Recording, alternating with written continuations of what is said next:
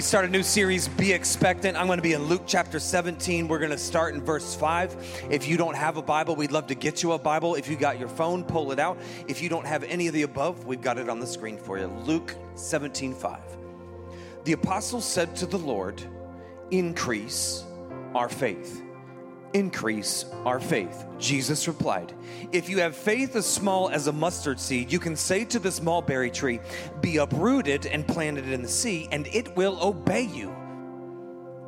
Then Jesus gives this weird explanation for increasing their faith. He says, "Suppose one of you has a servant who is plowing or looking after their sheep. Will he say to the servant when he comes in from the field, 'Come along now and sit down and have something to eat'? No. Won't he rather say," and I gotta say, this feels kind of weird to me, but Jesus says, "Won't he rather say, 'Prepare my supper, get yourself ready, and wait on me while I eat and drink, and after that, then you can eat and drink'? Will he thank the servant because he did what he was told to do? So you also, when you have done everything you've been told to do," he said, "you should say, 'We are your unworthy servants. We are your unworthy servants, and we have done our duty.'" We've done our duty. The phrase that I want us to claim over our lives in this next season as we are living expectantly is this. We want to say, in a world that seeks control, we will live expectantly, focusing on how God moves, proclaiming victory, and believing God will do immeasurably more than we could ask or imagine. Hey, listen, let's say this together, church. If you're online, you can just type it in the chat with us and say it as well. But let's say this together. In a world that seeks control, we live expectantly, focusing on how God moves, proclaiming his victory, and believing God will do immeasurably more than we could ask or imagine. It's time to be expectant, be hope. And so today I want to talk about the first portion of our vision. What does it mean to live expectantly? So I want you to turn to two people and say, "High five me," and you can have a seat.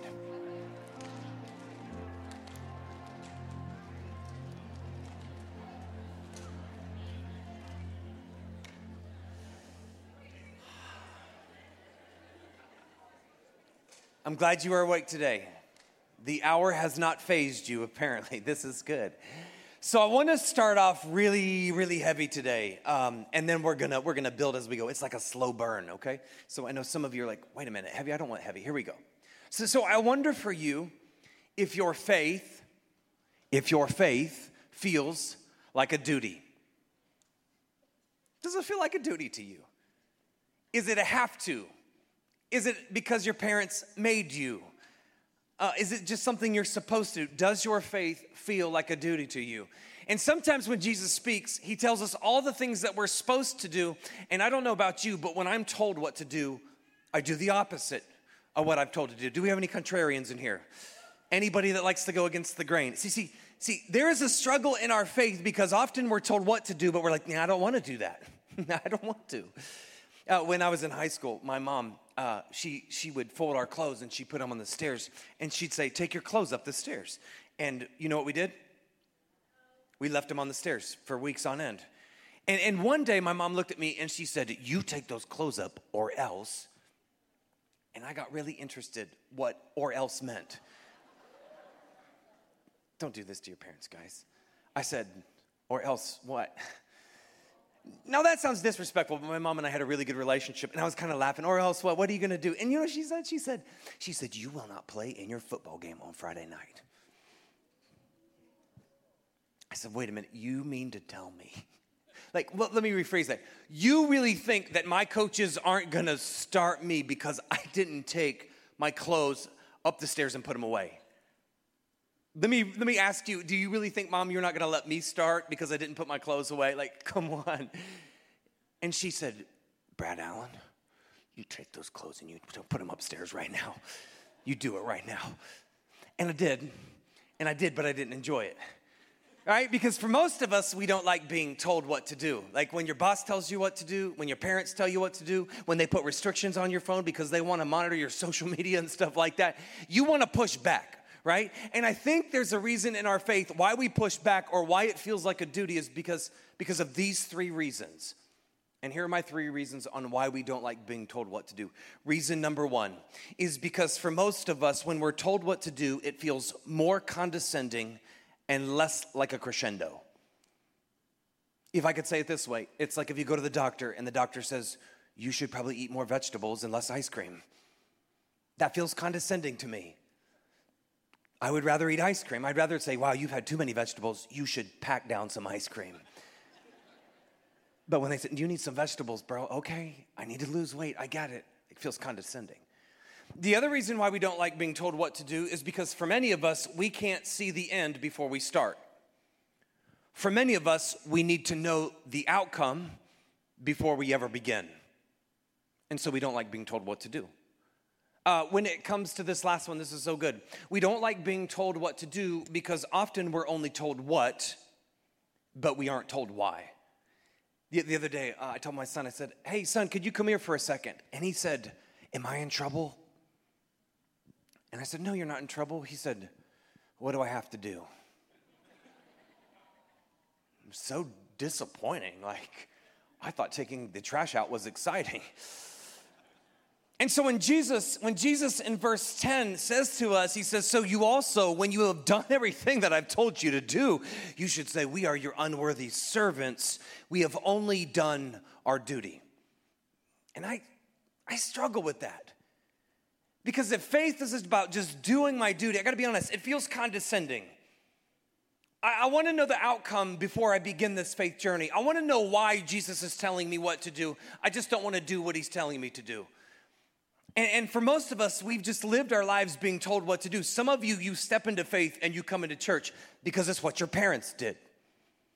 Some of you have faith or you follow Jesus or you're even questioning your faith. You're only here because your parents made you come today. Some of you are now parents and you are making your kids come and you are just projecting onto them what you hated about your parents. Too much, that's too much, wasn't it? I'll ease up. But let me just pose this question to you. What if Jesus telling us what to do was not about your duty, but it's about increasing your faith. It's about increasing your faith.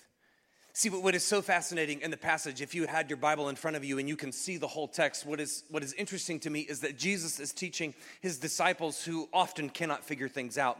And in the middle of the message, they just scream, God, increase our faith. Like, just increase our faith. Some of you love to talk in the middle of my messages. If I were Jesus, I would have thought, dude, I have not finished my message. Be quiet and sit down. But here are the disciples, increase our faith. And so Jesus tells them this parable about a servant. But I wonder for us if we are missing the point if all we can hear is about the things we have to do. What if Jesus is trying to get us to is about increasing our faith?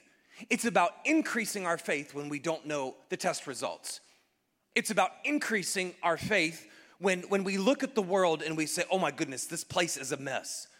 It's about increasing our faith when we have questions about where God is, when we see earthquakes, we see disasters, we see war, and we're going, God, where are you in the middle of this? It's about increasing your faith when you're thinking about your future and the school that God wants you to go to.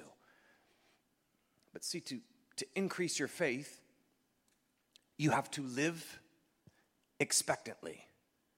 See, when you live expectantly, you don't know the why every time.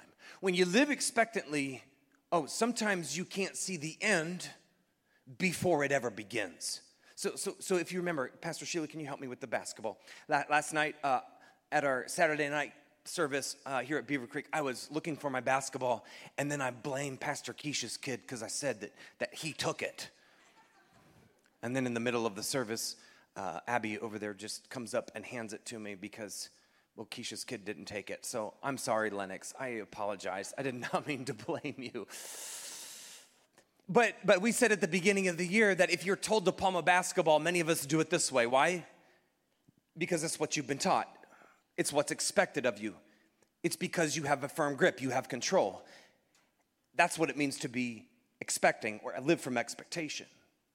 But we said, hey, in 2023, we kind of want to flip that paradigm and we want to be expectant. And we said, no, we want to live open-handed. Sometimes we don't have to know the outcome. Sometimes we don't have to know what's in front of us. Sometimes we don't need to know the reason why. We just live open-handedly toward God, and we trust that whatever is about to happen is in his hands. We have to live expectantly. And so Jesus wants to teach this to his disciples, and sometimes he gives them instruction, but they need an example. And so what I love is that often Jesus will instruct them, he will teach them, but then he will give them a real life example. And so I want to go to verse 11. Here's what it says. Now on his way to Jerusalem, Jesus traveled along the border between Samaria and Galilee. And as he was going into village, 10 men who were there had leprosy, and they met him. They stood at a distance, and they called out in a loud voice, "Jesus, Master, would you please have pity on us?" When he saw them, he said, "Go." Jesus tells them what to do. Go and show yourself to the priest, because only the priest was the one who could declare them clean. And it says, as they went. Turn to your neighbor and say, as they went. Come on, church, this is important. As they went. Online, put it in the chat. As they went, it says they were cleansed.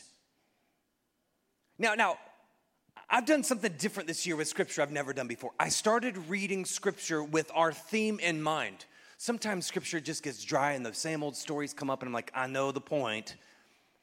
But try reading it with being expectant or living expectantly in mind. See, I thought the point was it's about what we're supposed to do. But then I realized in this moment that if this whole story is about them being healed as they went, church. Oh, see, this is so good. It doesn't say in the story that they were healed before they went. It says they were healed as they went. Meaning Jesus tells them, go and show yourself to the priest, and they make the turn, and they haven't even started the healing process yet. But then I think about myself, and it's like, Brad, how often do you take a step of faith and God hasn't moved? How often do you have to see the evidence of God's work before you take a step of faith? Are you with me on this? How often, church, do we have to say, God, you prove yourself to me, and then I will take a step of faith? See, what I love about the lepers in this moment is they act in faith even though they don't have evidence of God's work. Oh, church, this is so good. See, real faith begins to increase when you act in faith, even though you don't have the evidence, the outcome, the ending, the miracle already at work. I'm going to help you understand this in the only way that I know how. This could be a terrible example, but you'll forgive me. I am a hillbilly at heart. I'm also a chameleon, so when I'm in the country, I look like I'm from the country. When I'm in the hood, I just pretend like I'm in the hood. Wherever I go, I'm still trying to figure out what I do with Beaver Creek. Like, I've been wearing urban wear for so long, and I know that that's probably not it, but I'll get it figured out, okay? So sorry. Hillbilly, back to the hillbilly part. So when I was a kid, my dad would take us to the county fair, and we would watch tractor pulls. You guys familiar with this? How many of you have seen a tractor pull in life? Ooh, that's fun. More than the last crowd. And sometimes when we couldn't get to the fair, we would watch it on TV because it's better than NASCAR. It really is. And some of you, if you've never seen this, you're like, what is the point of a tractor pull? And so I've created, well, I didn't, but Pastor Matt did. He created this video for us of what a tractor pull looks like. And so here's, if you don't know, here is how it works. Can we roll the footage? Yes. It's so fantastic.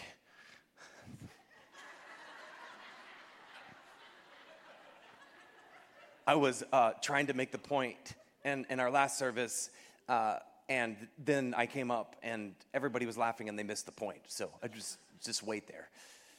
But the point of a tractor pull is to see what truck or what tractor can go the furthest down the track. That's the whole goal. You wanna go as far as you can. It's kind of like shot put. Who can throw it the furthest? But here's the caveat. In a tractor pull, there is a sled on the back, right?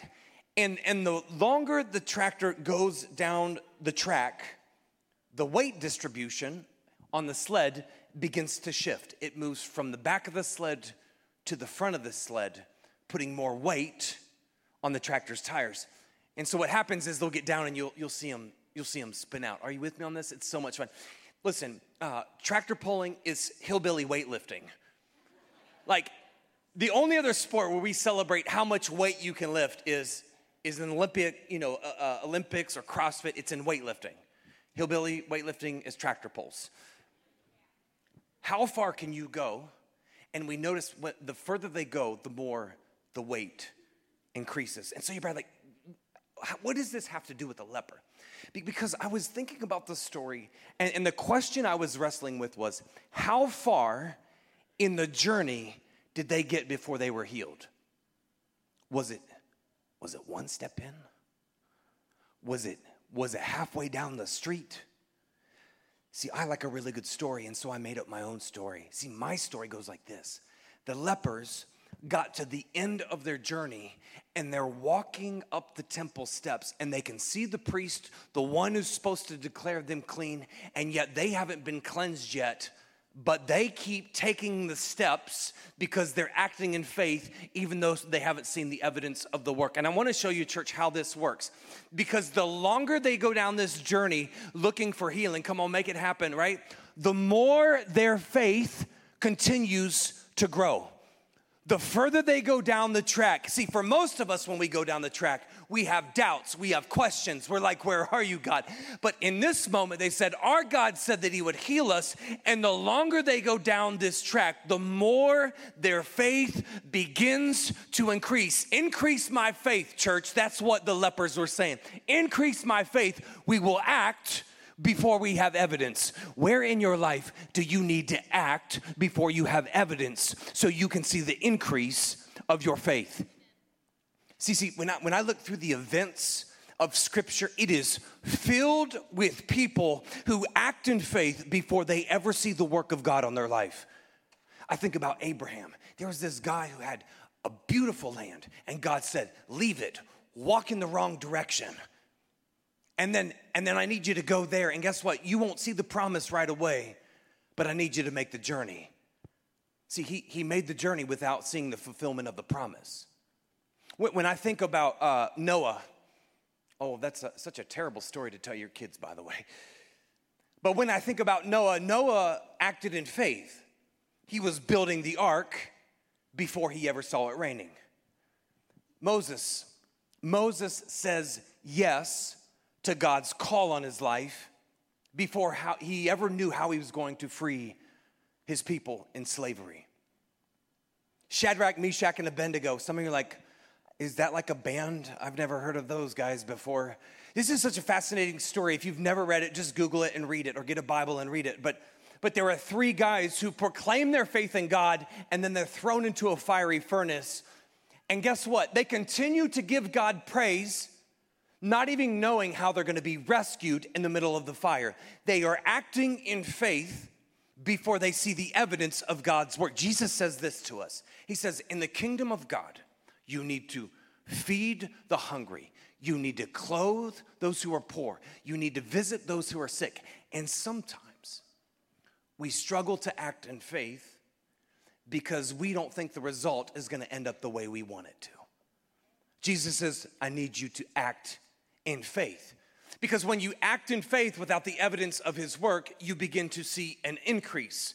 Oh, can I preach to somebody today? See, there is an increase in your life when you keep believing that you're going to have kids, even though the doctor said it's not going to work out. There is an increase in your life when you start asking people for forgiveness, not even caring about the response, because you don't need to know how they're going to respond. See, you have an increase in faith when you remain silent and people keep attacking your character. There is an increase in faith when you step out and you keep fighting even though you feel like you're so weak you want to sit on the sidelines. There is an increase in faith when you keep seeking God's purpose on your life and everyone around you has written you off saying there's no way that God could use you. You're just average, you're just ordinary, you're unschooled. There's no way God can. There's an increase when you keep seeking his purpose. There's an increase when you make difficult decisions. There's an increase when you pray bold prayers to God, and yet you haven't heard them answered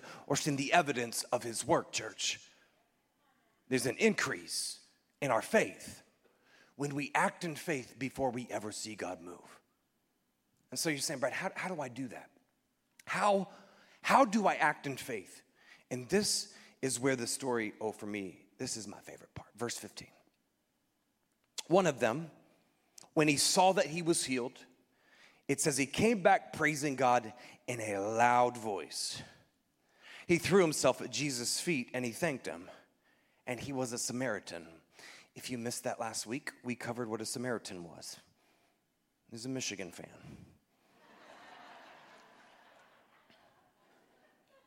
By the way, it was a put down when they said it. Today we read it and think we're the heroes. No. Anyway, we'll stop there. Jesus asked them, this is so good. He said, were not all 10 of you cleansed? Where are the other 9? Has no one to return to give praise to God except this foreigner? Except this foreigner. Except the foreigner. Oh, this is powerful. I got to give credit where credit is due, okay? I give the man credit because after he was healed, he comes back and gives God praise. I give him credit for it. Because to be honest, there are lots of times I pray to God and I move on about my day. You ever been so busy, you pray a prayer, God answered it, and 3 months later, like, oh, he did answer that. That's right, I forgot about that. I struggle sometimes just to give God praise for the work that he's done in my life. But here's the question that I wrestle with in the story because Jesus says, has no one come back except this person, except the one? And so my thought was this: when did gratitude for God's work become the exception and not the standard? Like, when did it become the exception and not the standard? See, I think that gratitude for God's work, gratitude for answers prayers should be expected of you. It should be expected of us. But gratitude for unanswered prayers is expectant. Gratitude for answered prayers is expected, but gratitude for unanswered prayers is expectant. See, when you start giving God praise before you ever see the evidence of his work, when you start giving him gratitude, it's not about your altitude, it's about not about your attitude, but the altitude of your faith. See, sometimes we say gratitude is about your attitude. You need to change it. Maybe some of us do need to change your attitude. But gratitude is not about your attitude, it's about the altitude of your faith.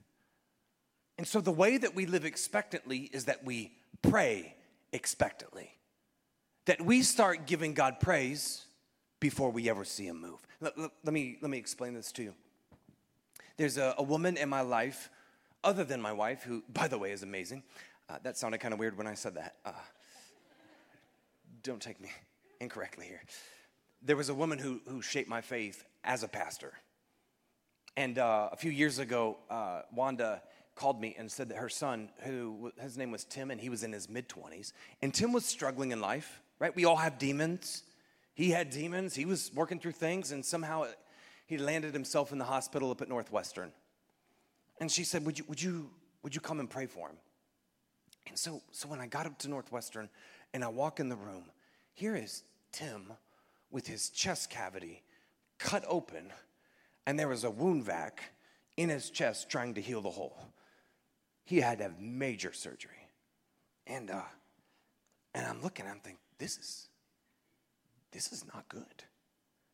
And so the nurse said, you can't get close to him because he's got all sorts of things going on and you might catch what he's got, so you need to stay away. So because she told me what to do, I just did the opposite. So I got real close to Timmy.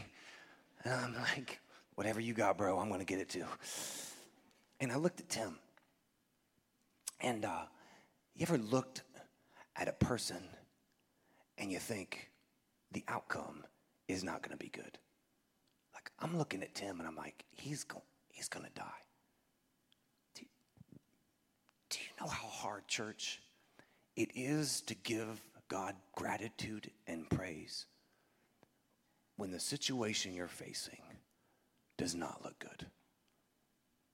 Like you get this. How hard is it to give God praise when addiction is running rampant through your family and it's tearing it apart? How easy is it to give God gratitude and thanks when your friends consistently deal with thoughts of taking their own life? Like, how do you give God praise when the people you love are going through cancer and you're not sure that they're going to make it? How do you give God praise?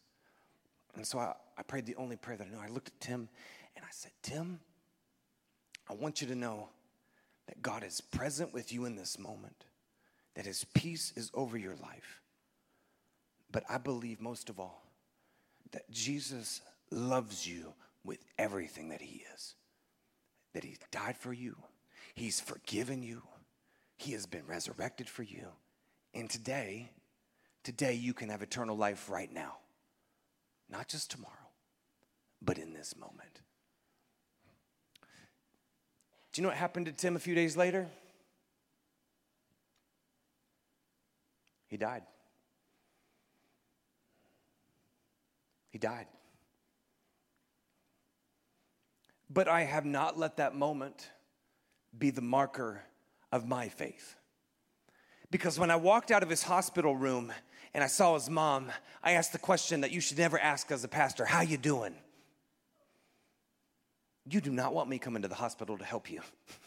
I do not know what to say. You do not want me there. And I just first think, how you doing? Do you know what Wanda said to me? She looked at me and she said, Pastor, she said, my faith is stronger than it's ever been before. She said, I don't know what's going to happen to my son, but I know that God's got this. I'm going to give him glory, and regardless of what happens in his life, I'm going to give him all the praise.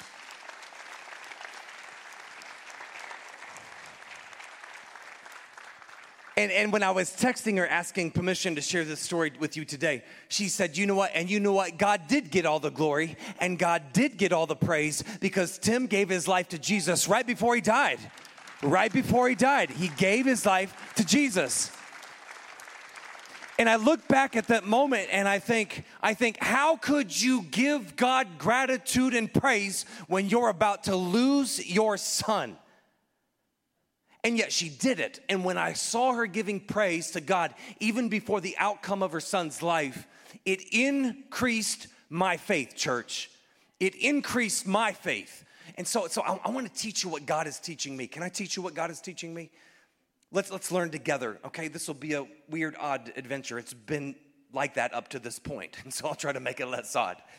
But here's what I'm learning in my life. I am learning to give God praise for the prayer that I'm about to pray as though it's already been answered, even though I don't see the evidence. Did you follow that? We give God praise for the prayer that we're about to pray as though it's been answered, even though we don't have the evidence of God answering that prayer. And so in my life, this is what it's looked like. Because I'm so simple, I call it praise before the prayer. Praise before the prayer. Say that out loud with me. Praise before the prayer. Come on online. Praise before the prayer. So if you look at my journal, I don't journal, I jot because I'm not smart enough to journal. I'm just thinking bullet points.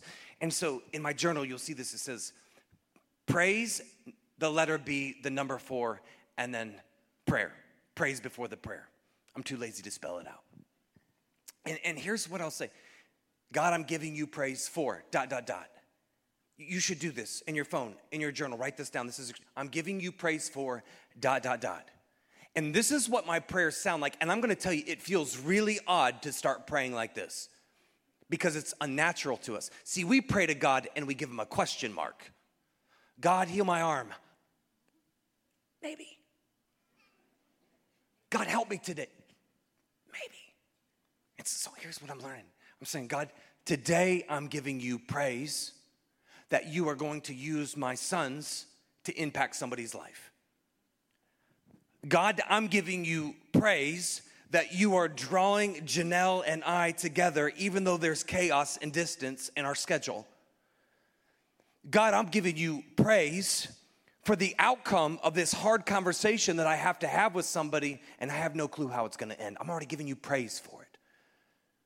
God, I'm giving you praise for my list of names of people who I have no clue how they're going to meet you, but in the end, I'm giving you praise as though they've already been saved.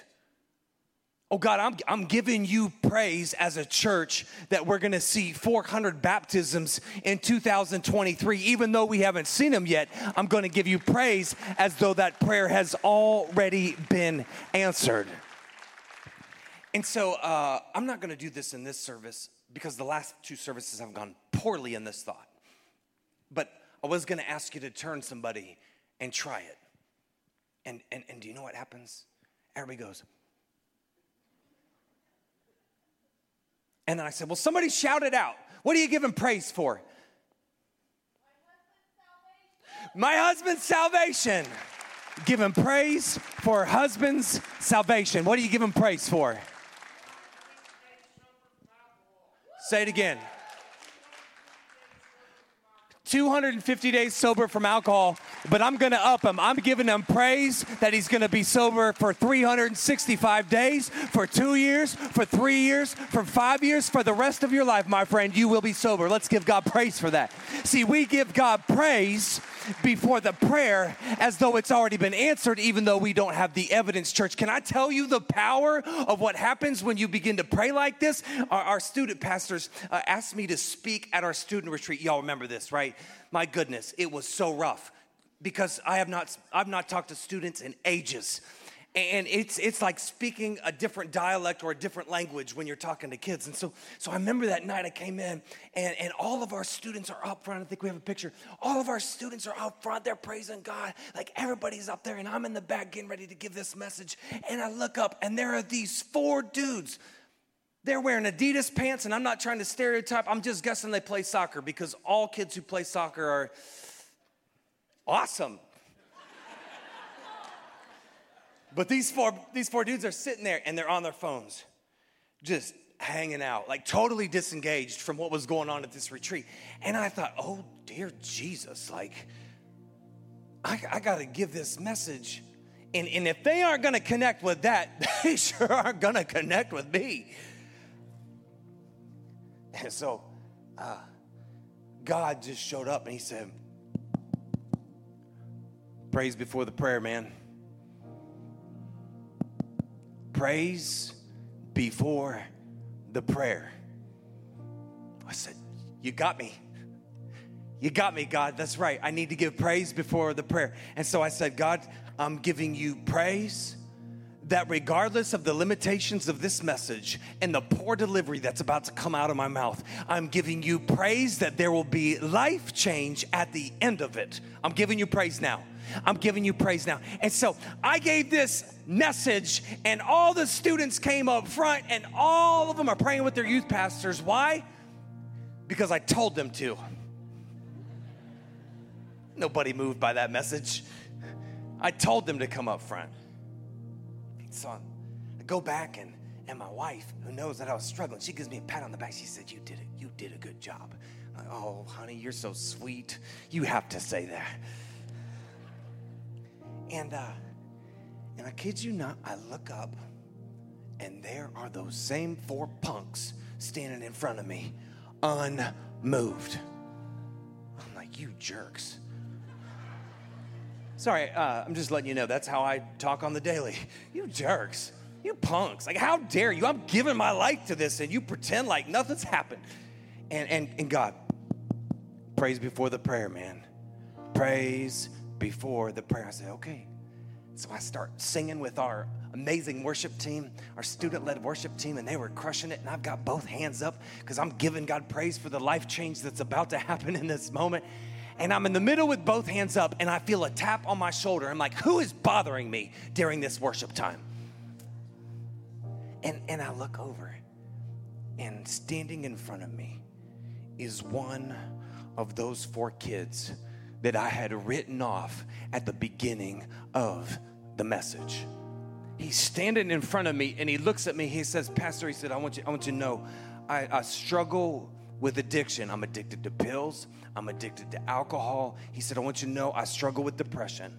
He said, I struggle with suicidal thoughts. He said, it is my life right now.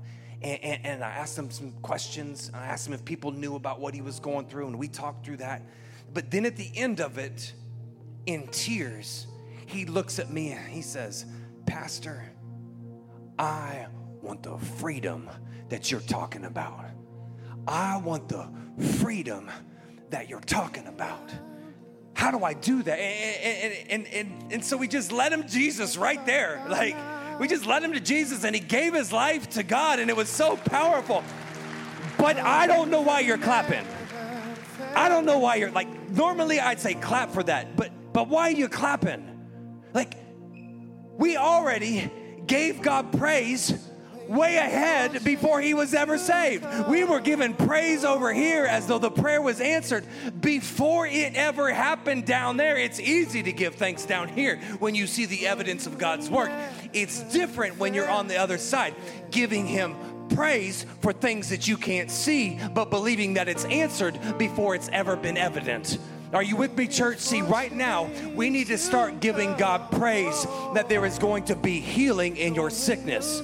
There needs to be praise that God is going to fill the empty void and loneliness that is your life. We give God praise in this moment that even though we can't see the end of our struggle, we know that God is going to give us strength every single day, every step of the way, church. What if we started giving God praise for the 400 baptisms we're going to see in 2023? What if we gave God praise in this moment for the people that are going to come to Jesus because you decided to be stretched and be a first church champion in someone's life? Let's give God praise in this moment for the freedom that is about to be experienced, church. Stand to your feet. Come on. See, for some of us, freedom feels foreign. And the reason freedom feels foreign to us is because for most of us and some of us, we have doubts about God. We don't believe in God. We don't even care about God. We don't have faith. Some of us, it is hard for us to find freedom because we still have the habits, hurts, and the hang-ups of our lives. We keep watching, we keep popping, we keep thinking about, like, we struggle to find freedom. Some of you, the weight of your situation right now in this moment is so heavy that you don't believe you can find freedom in this moment.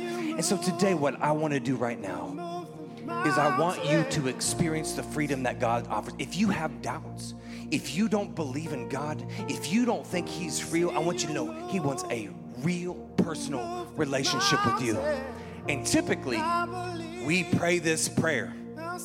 Oh, it's the little, we follow step by step by step. We say Romans 10:9. If you declare with your lips that Jesus Christ is Lord and he was raised from the grave, you will be saved.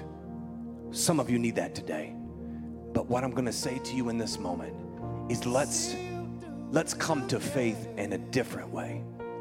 What if you gave God praise as your first step in faith? Would you close your eyes with me for just a second, and I want you to pray this prayer. If you don't know God, if you need to experience God, if you want Jesus in your life, pray this prayer with me. God, I'm giving you praise for the freedom I'm about to experience. God, I don't know that freedom yet. I can't feel that freedom yet, but right now pray this. God, I'm giving you praise for the freedom that I'm going to experience. Eyes are closed. If you prayed that prayer right now, Just raise your hand. Put it up so I can see it. Look at that. Everywhere. Everywhere. Everywhere. You raise your hand acknowledging that you want freedom. And what is so powerful is at the end of this story, Jesus looks at you and says, if you've been giving me praise, he says, rise up, church. Rise up, church, because your praise and your faith has healed you. Your faith has healed you. Your praise has healed you. Rise up, church, because your praise is your faith. Rise up because your praise is what is making you well. Rise up in this moment and believe that your God is breaking barriers. Rise up in this moment and go, because God is moving mountains. Your God's not going to fail you yet. Your God's going to show up one more time and give you the freedom that you desire in your life. He's done it before, church. He's going to do it again and again and again and again, and we're going to give him all the glory.